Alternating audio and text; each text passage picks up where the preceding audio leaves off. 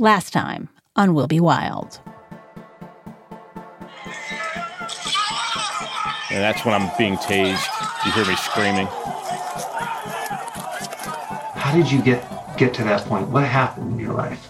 Alex Jones and InfoWars were the ones who kind of put it out there, that there's other news that's not on the TV. You don't have to be that bright to see that something wasn't right and it was rigged, and there's all these people saying stop the steal. You had a person of authority in the former president of the United States who was perpetrating this lie that his election had been stolen from him. But why? Am I mental? Am I just that stupid? There's people that are fundamentally good. They do bad things. I believe that Donald Trump is an evil person. He's not a good person that does bad things. He's a bad person that does evil things.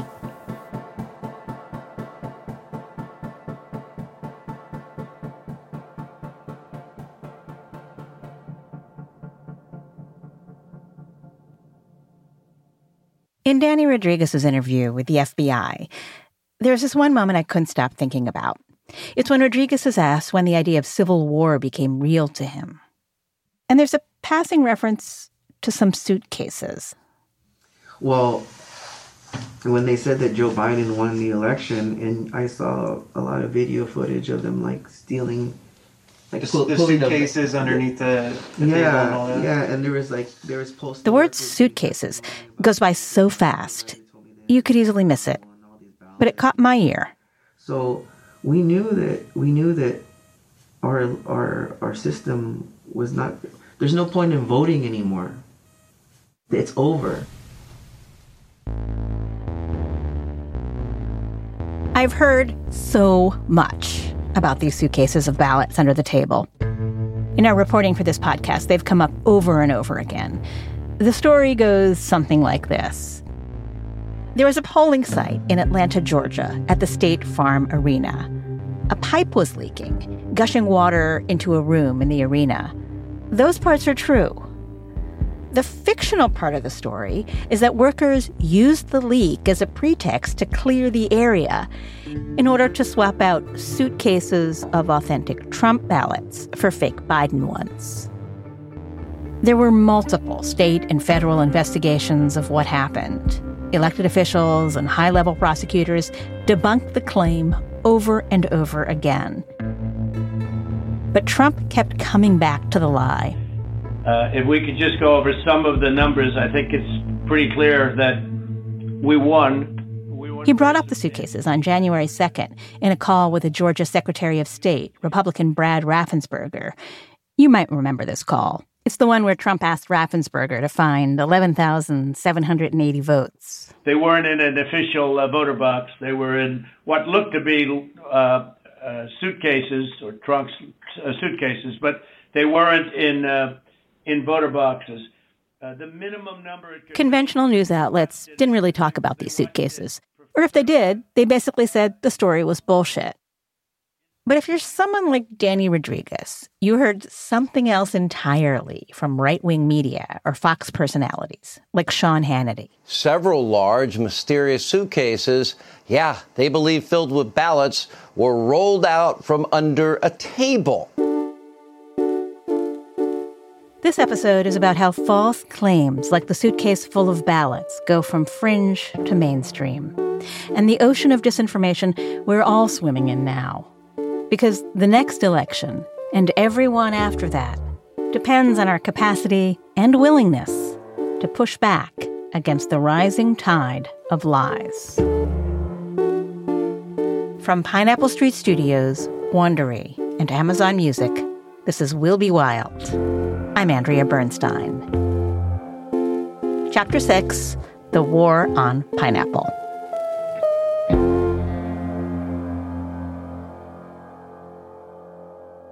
We're going to get to the suitcases. But first, I want to talk about the part of our government that was trying to stop that kind of story from spreading in the first place. There's an agency inside the Department of Homeland Security called CISA, the Cybersecurity and Infrastructure Security Agency. It does other things too, but part of its mission is election security. CISA was started during the Trump administration, and its first director was a man named Chris Krebs. So whether you want to call me a swamp creature or whatever, not that you did, but, I've been here as a career and in and around the national security apparatus, particularly the Homeland Security space, since 9/11. Krebs was a lifelong Republican who worked in Homeland Security under Bush. In 2017, he came back to government, working in this agency charged with election security for an administration that didn't seem that concerned about the security of elections. Let's just sort of back up for a second. So You go back in 2017, and when you go back, we already know that then President Trump is rejecting the intelligence community analysis that Russia hacked the election. He's already pushing back. What were you thinking about how to mediate that? I feel like the inflection in your voice was off a little bit there. It should have been like, what were you thinking? Because I got a lot of those questions. While Trump was downplaying fears of Russian interference in the election, Krebs was on alert. We spent 3.5 years thinking about election security and thinking about how would a determined adversary disrupt an election. And so we looked at things like, they could hack voting machines and change votes. Now, when you hear the word hack, you might think of someone getting into the actual voting system and changing votes, which was a real risk they were defending against. But the more likely was another, and that was the perception hack, the disinformation campaign. A perception hack. A campaign of lies whose purpose was to undermine Americans' trust in elections themselves and in democratic institutions. Those lies would basically get injected into American public discourse, and then they'd mutate and spread, like a virus, infecting what Americans say and think so severely that a lot of voters would no longer be able to tell the difference between what was true and what wasn't. So Krebs and his team developed a sort of vaccine against disinformation, something that could introduce the American people to the kind of disinformation that might be coming, to inoculate them against it, in hopes that when it showed up, they might be able to resist it. The concept here was we had to introduce the techniques and tactics of how adversaries would conduct a disinformation operation. The plan was to train state and local election officials on how to spot disinformation campaigns, how they work, what the telltale signs are, and then depend on those officials to educate the public. The problem was they couldn't use real-life examples of political disinformation to explain how disinformation campaigns work, because they were too political. Even just saying that this is how Russia does it, it would immediately go into, Russia hoax. What they needed was an issue that any American could recognize as being controversial without being political. And one day at lunch, Krebs' team was thinking about the kinds of issues that fall into that category.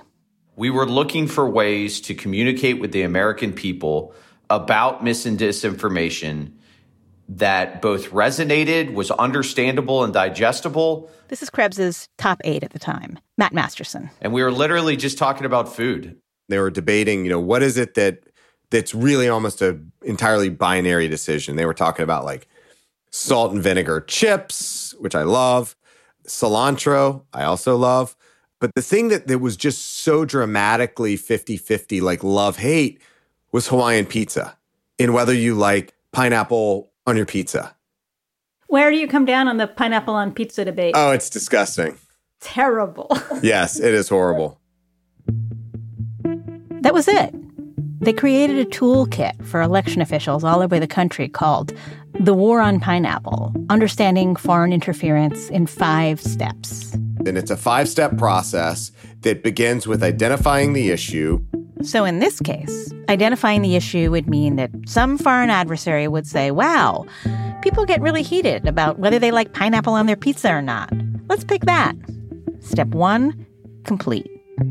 Step 2 is moving accounts into place, meaning set up Facebook pages and Twitter and Instagram accounts that gather a bunch of followers and relentlessly hammer away at whatever the issue is.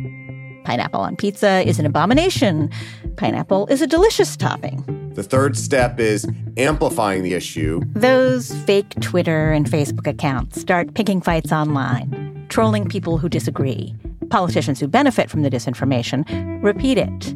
Fringe media outlets, think OAN and InfoWars, the kinds of places that traffic in verified falsehoods, they start beating the drum over and over. You can imagine the headlines. Leftist snowflakes are ruining pizza and our country. Watch this member of Antifa swat a slice of pineapple pizza from the mouth of a hungry child. Fourth is getting mainstream pickup where you actually get it on, whatever your targeted media outlet of choice is. Conventional outlets will report on the controversy itself, legitimizing it and bringing it to an even larger audience. No matter how you slice it, Americans are split over pineapple on pizza. But the fifth step, because the continued pressure of pushing the lie, is to take it into the real world, to have actual boots on the ground, people in the streets. Social media accounts start announcing rallies and protests. Those events get picked up by other like-minded groups. Suddenly, you have a bunch of stoked-up, angry people gathering to say that if you don't like pineapple on pizza, you're un-American and need to be stopped. The team at CISA developed this whole toolkit specifically because they'd seen Russia interfere in an American election in 2016. And they knew the disinformation was only going to get worse. In 2020, of course, there was a campaign to undermine confidence in the election. Now, mail ballots, they cheat, okay? People cheat. Mail ballots are a very dangerous thing for this country because they're cheaters. These remarks were from April, and throughout 2020, Trump kept repeating that mail-in voting was subject to fraud. The mail ballots are corrupt, in my opinion, and they collect them, and they get people to go in and sign them, and then they're forgeries in many cases. It's a horrible thing. And so what happened... His campaign filed papers in over a dozen lawsuits to restrict mail-in voting. Judges rejected almost all of them. Still, from Krebs and Masterson's perspective, the war on pineapple was working. They couldn't stop the lies. But when it came to the people who actually oversee elections, the inoculation seemed to be taking hold. Election officials, both Republican and Democrat, loved the toolkit and used it to educate voters. Here's Masterson. We saw the state of Rhode Island and the Secretary of State there take the war on pineapple product, localize it to Rhode Island with its own issue around whether you use a spoon or a straw to drink frozen lemonade. I don't understand the issue, but it resonates with Rhode Islanders. And talk to Rhode Islanders about mis and disinformation in elections. We saw the Secretary of State of West Virginia, a Republican, go on a road show within West Virginia and then to other states talking about the mis and disinformation campaign that was executed in 2016 and how to get informed about elections in advance of 2020 so it can't happen to you again. By the time Election Day rolled around, the team at CISA felt good about their work. Sitting in the war room in Arlington, Virginia on November 2020 and afterwards, this was as smooth a presidential election as I've experienced in my career. We were doing phone calls and conference calls with media every 3 hours, I think it was. And so I think we did our last one a little bit before midnight. And so hung around a little bit after that and then hopped on my bike and rode home. In the wee hours of the morning, the president spoke from the White House briefing room. This is a fraud on the American public. This is an embarrassment to our country. We were getting ready to win this election. Frankly, we did win this election. Which was, that was kind of surreal. But yeah, tracking the president's statements, and it's just like, okay. I didn't see any of that reporting, but okay. It took a few days for the media to call the election for Biden. In that window, in the weeks that followed, a post-election disinformation campaign got underway. It was coming straight out of the White House. They stopped counting for 4 hours, and a lot of things happened. Election officials across the country, Republican and Democrat, insisted the election was the most secure in American history. Krebs decided he had to do something, a little amplification of his own. So he issued a statement on their behalf, saying the system had worked. This was not just some random people. It wasn't just me. It was the actual state and local election officials. It were the people that monitor. It was the vendors that understand how their systems work. This was the election community saying, hey, things went pretty damn well.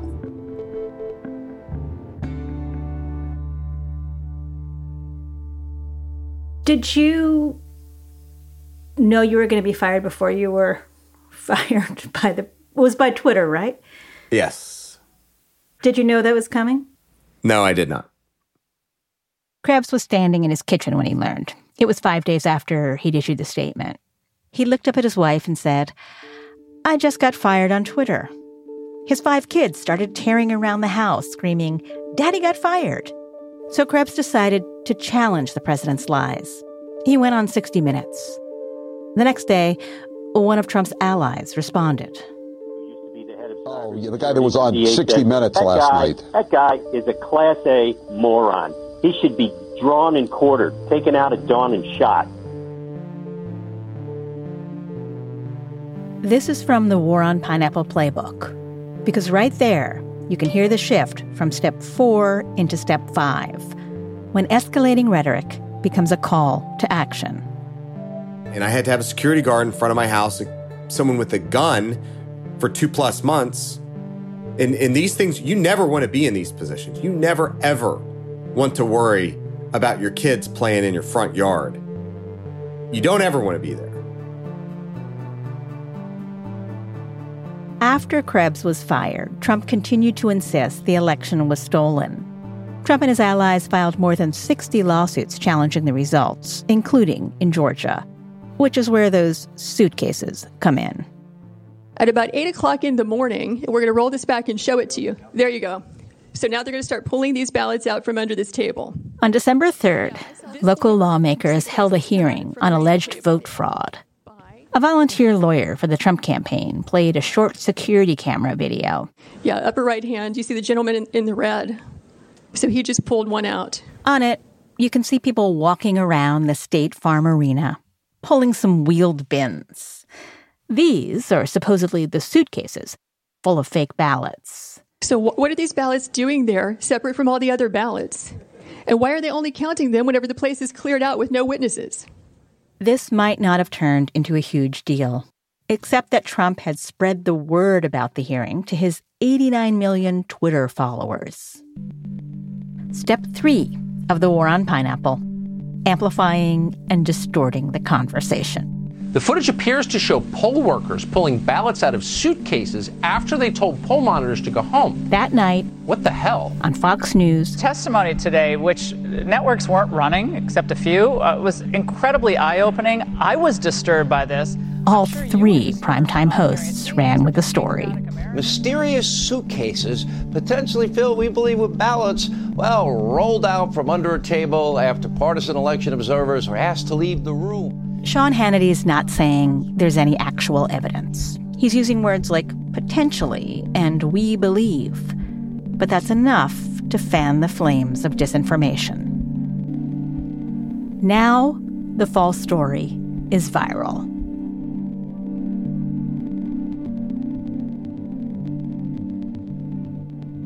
Trump's Attorney General Bill Barr looked into the supposed suitcase under the table incident, and Barr's successor, Acting Attorney General Jeffrey Rosen, and a U.S. attorney in Georgia.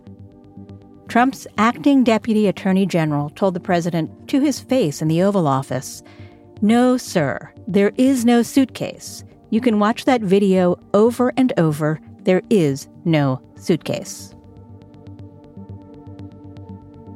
The real facts didn't matter. Trump created his own alternate reality that he kept selling with the help of right-wing media and online accounts. And by the time Trump called on his supporters to meet him in Washington, the lie had set in. It wasn't just about specific claims in certain districts anymore. It was the entire election system. The system that Krebs and Masterson had worked so hard to protect was now being called into question. I felt crushed, honestly. Matt Masterson. All of our work, all of the hours I spent, my team spent, others within the federal government spent traveling, meeting with state and local election officials, away from my family every week wasn't nearly enough. And that I had what I really underestimated that I have to live with, and it's hard, is the scope and scale of it. No matter how much work you're doing on the local level, Masterson said, the tens or hundreds of thousands of Twitter followers of local elections officials could not compete with the president and much of the Republican Party and Fox News and all the rest insisting the election was stolen. You know what happens next. Step 5 of the War on Pineapple. Boots on the ground. It's time that somebody did something about it. And Mike Pence, I hope you're going to stand up for the good of our Constitution and for the good of our country. The afternoon of January 6th, at his speech on the Ellipse, Trump was still talking about the suitcases. A pipe burst, water main burst, everybody leave, which we now know was a total lie. Danny Rodriguez was in that crowd, listening. Election officials pull boxes, Democrats, and suitcases of ballots out from under a table. You all saw it on television. Totally fraudulent. Chris Krebs was watching the events unfold. As you began to see people amassing at the Capitol on TV, were you feeling at that moment that there was a direct line from the challenges that had been made about election security?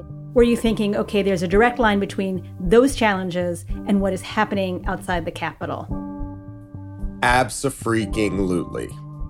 100% this was the inevitable outcome by the continued pressure of the big lie. There was no other possible outcome, frankly. And it's entirely consistent with how influence operations run, with how disinformation operations run. So January 6th, unfortunately, no big surprise. After the break, cashing in on the big lie.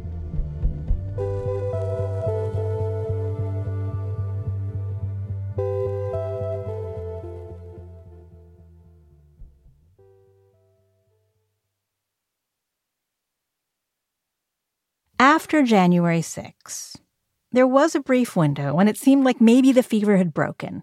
Trump was banned from Twitter and left the White House. Companies said they'd pull funding from lawmakers who voted not to certify the election. Mitch McConnell called January 6 horrendous. The cops who defended the Capitol got a shout-out at the Super Bowl.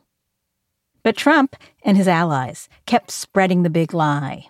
In early 2022, the RNC declared the riot legitimate political discourse.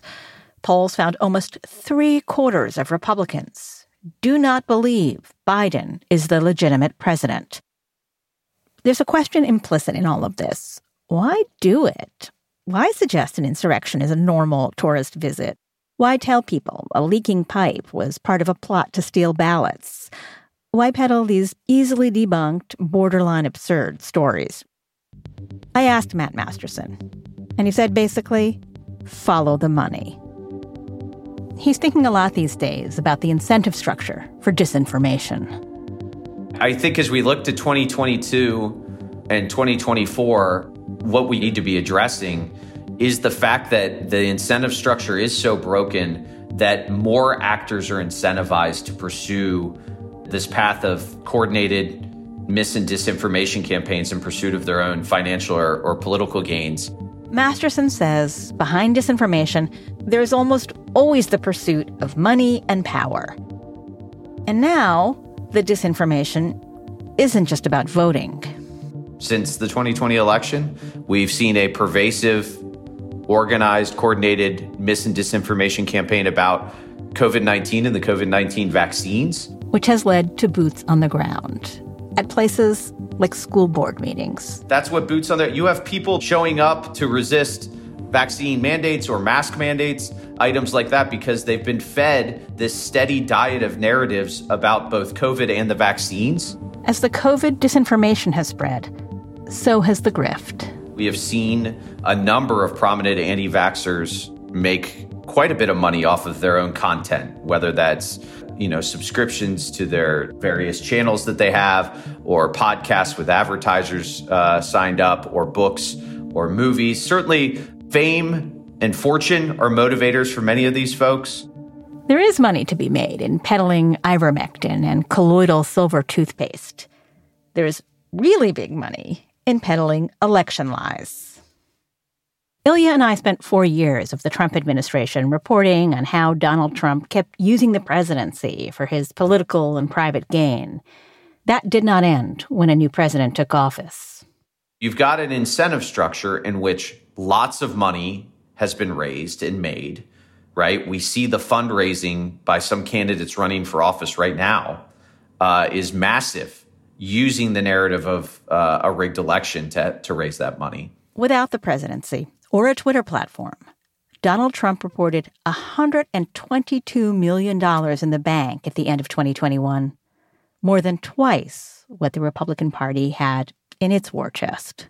We see various grifters making money off of this. I mean, if you look at the amount of money that Sidney Powell's group has reported that they raised, it's, $15 million in the last several months. Sidney Powell is a pro-Trump attorney, one of the loudest pushers of election lies.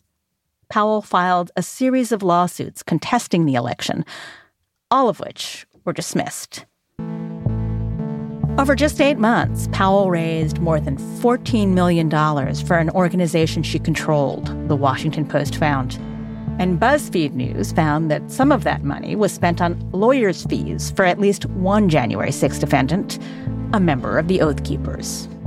And though Powell was fined for pushing lies in one lawsuit, the court-ordered payment was just under $200,000, a fraction of what her organization has raked in. Powell has appealed.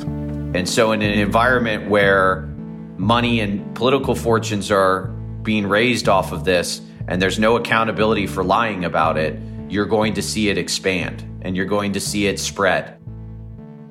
I'll give you the optimistic spin, though, because I am optimistic in this regard. Go ahead. I will. Yeah.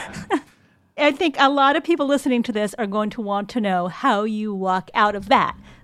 Yes. So that's the lousy side. The optimistic spin, though, is this. I've worked in elections since 2006. We've never had a national conversation about elections this publicly. Americans are engaging in a conversation about their democracy right now and about how elections are run and about election offices and officials. It's not a healthy conversation currently, but we have an opportunity if we're willing to both fund elections, invest in them, invest in the infrastructure, invest in the offices, invest in the people, and if we're willing to amplify the voices of those election officials more widely over and over again, we have the ability to really educate on how we run elections. It's hard. I think we have a real opportunity here to come out the other side of this wounded, but more engaged and informed as a public. What I hear Masterson saying is, yes, the discussion that's going on is awful.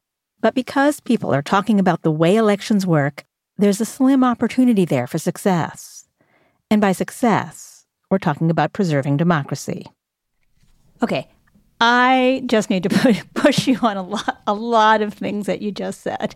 Great. Okay, let's start with this idea of conversation. I mean, it's getting talked about, but it's getting talked about in this way of, like what we saw on January 6th, literal body against body. People talking about civil war because they don't think Biden was the president. So to me, this is really not a conversation. This is a pretty bleak place to be in. So absolutely, it is a bleak place to be in. And one of the things, quite frankly, that I don't think we've come to terms with as a country about January 6th was the fact that we lost or severely damaged, I guess, one of our core characteristics as a nation, which is the peaceful transition of power. And we didn't have that this time, and we need to come to terms with what that means. I like the way you present the optimism and then the counter argument. Yeah, I honestly, this is hard for me because I am an optimist. There's a list of things Masterson and others think need to happen. Social media needs to be more transparent. Local news outlets need support. Public officials who promote disinformation need to be ostracized. But Masterson takes hope from real-life examples. In Arizona, where despite a truly ill-intentioned audit, or fraud as it was dubbed, the 2020 election results were ratified. Or in Michigan. The Republican Senate report in Michigan that says, no, the election was accurate. And here is the proof that the election was accurate. Or in Colorado. I'll give you a really clear example that's recent. Mesa County, Colorado. In Mesa County, a local election official seemed to be giving non-public information about the voting system to unauthorized people at a conference held by Trump ally Mike Lindell, the MyPillow guy. And a bipartisan group of her colleagues stood up to say, basically, this is not okay. The official was criminally indicted on charges relating to the information breach. She maintains her innocence. Masterson and Krebs are both in the private sector now. They're still focused on elections. Masterson worked with a group from Stanford recently on a report called Zero Trust. How do you secure elections if the losers won't accept they lost? In it, you talk to a lot of election officials who've been violently threatened as a result of misinformation and disinformation. And we know that a lot of these election officials are just calling it quits, and people are running who believe the disinformation. So I guess I would ask sort of how do you grapple with that reality? Yeah, it's quite frankly what worries me the most is we're losing career professionals that have run elections for any number of years that understand not just the nuts and bolts of how to run them, but the overall ethos of election officials, which is to run elections in a nonpartisan manner. What gives me hope there is I have, over 15 years, seen some of the most partisan people I've ever interacted with start out in elections. And they think they're going to come in and they're going to expose the fraud, or they're going to expose the plots to prevent massive amounts of people from voting. And when they get in there, they realize two things. One, this process is complicated, this process is detailed, and this process requires an even hand to run the election in a manner that favors neither Democrat or Republican. And two, that's good politics and that's good for your job. He thinks the system can hold. There's some evidence to support Masterson's ideas from a really unlikely place. City Council member and former Mrs. Idaho, Natalie Jangula. Ilya interviewed her for the first episode of this podcast. It's my time to step in and make changes and be a part of something bigger than me. She went to Washington, D.C. on January 6th to protest what she saw as a stolen election. Within a year, she filed to run for office herself. It's very easy. You go on the website, and they have paperwork that you have to fill out. She registered to run in August 2021. She won a close race against another conservative in a nonpartisan election in November. Ilya talked to Natalie after she won. He wanted to know why she accepted the results of her own election, given that she thought the 2020 election was stolen.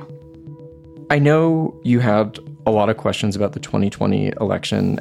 Are you confident in your own election? Like that the election where you were elected was conducted fairly and properly? Yeah, I absolutely do. I met with the Canyon County Commissioner prior to, that's our county commissioner, and he explained to me the process of how the elections work and the programs used, and he kind of went through that course with me. And I absolutely think Idaho does a really good job at, making sure that their elections are fair. Generally, with elections in the states, do you think our elections are run fairly? Do you think Americans should have confidence in our elections? In the aggregate, I think yes. But of course, there's always going to be exceptions. Nothing's ever going to be perfect in elections. I mean, this has been going on for a long time. And, I think that in the aggregate, I think the American people should feel safe and that our elections are fair. But significantly less with this last election. And again, I think that there's still a lot that needs to come out. So it'll be interesting to see the midterms happen coming up this year in 2022 and what kind of dynamic shifts we'll make because of that. When you listen to Natalie, there's a clear takeaway. That other election, the one that went the way I didn't like, that was stolen. Mine was all good. This is not a formula for a small d Democratic future. But there is something in there. The part where she says, I spoke to my local election official and he made me feel confident, that builds on what Masterson is talking about. What was it specifically that the local official in your county told you that made you confident in your election? He explained the process, and he talked about the machines that we use. And to me, I felt that I could trust that. And Idaho doesn't have any history of, there being evidence of this type of fraud going on. And so I think all of it just together kind of just made it feel comfortable. It's a single example. To replicate it with every voter who believes the disinformation they're being fed would be impossible. But it is a small kernel of hope.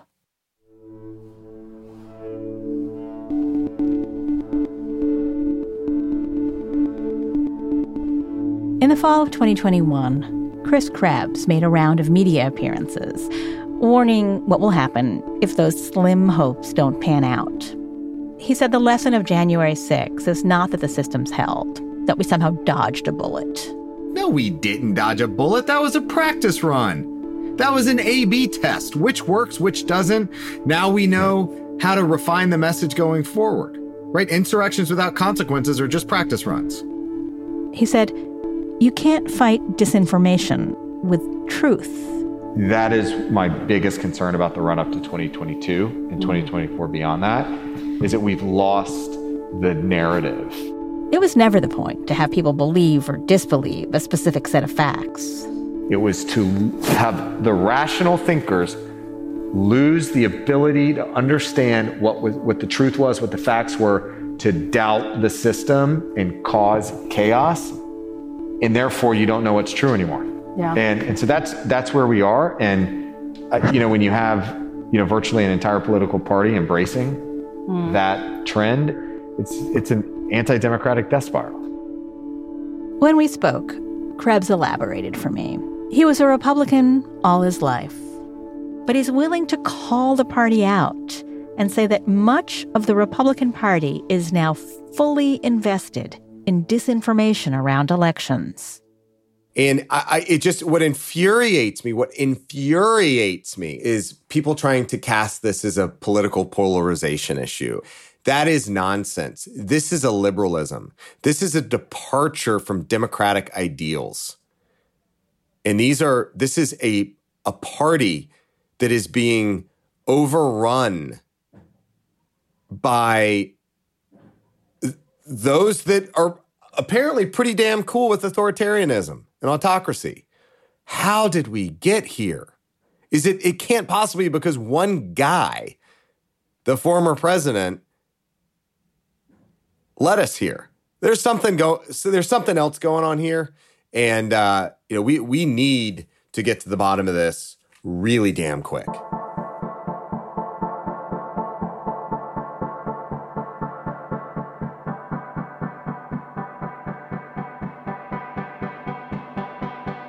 Next time on Will Be Wild, the doomsday scenario.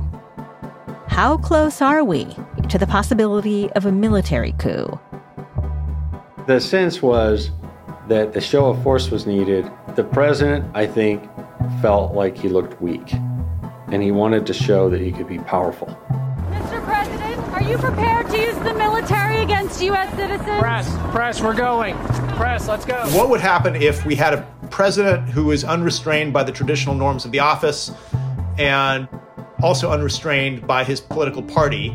And how could such a president use the awesome power of the presidency and the control over federal agencies? We're getting ready to go to war with the American people. That's the battle space. So you really could have the makings of a coup that could literally destroy our democracy. I mean, I can envision something like that being possible, and that what scares the hell out of me.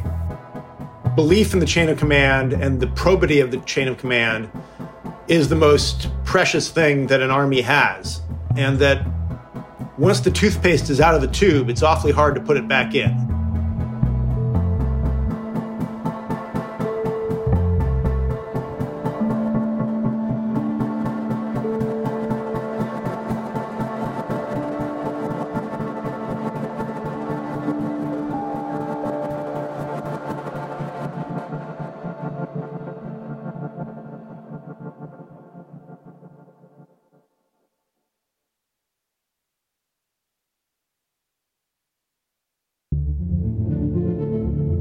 Will Be Wild is a production of Pineapple Street Studios, Wondery, and Amazon Music.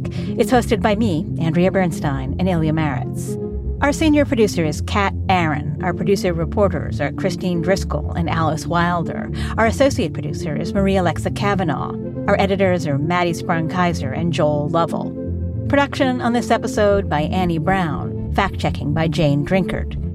Our sound designer is Hannes Brown, who also composed the original music. Pineapple's head of engineering is Raj Makija. Legal services for Pineapple Street by Bianca Grimshaw at Granderson Des Rochers. Legal review also provided by Katie Ali Mohammadi Crown and Sarah Schwartzman at Donaldson Califf Perez. Jenna Weiss Berman and Max Linsky are the executive producers at Pineapple Street, with support on Will Be Wild from Maddie Sprung-Kaiser. From Amazon Music and Wondery, our managing producer is Candice Manricus-Wren, senior producer is Eliza Mills, and executive producers are Morgan Jones, Marshall Louis, and Aaron O'Flaherty. Special thanks this episode to John Heilman and Marshall Eisen of the podcast Hell and High Water, and thanks to Mike Spees, Meg Kramer, Diara Jeffers Towns, and Jessica Huseman.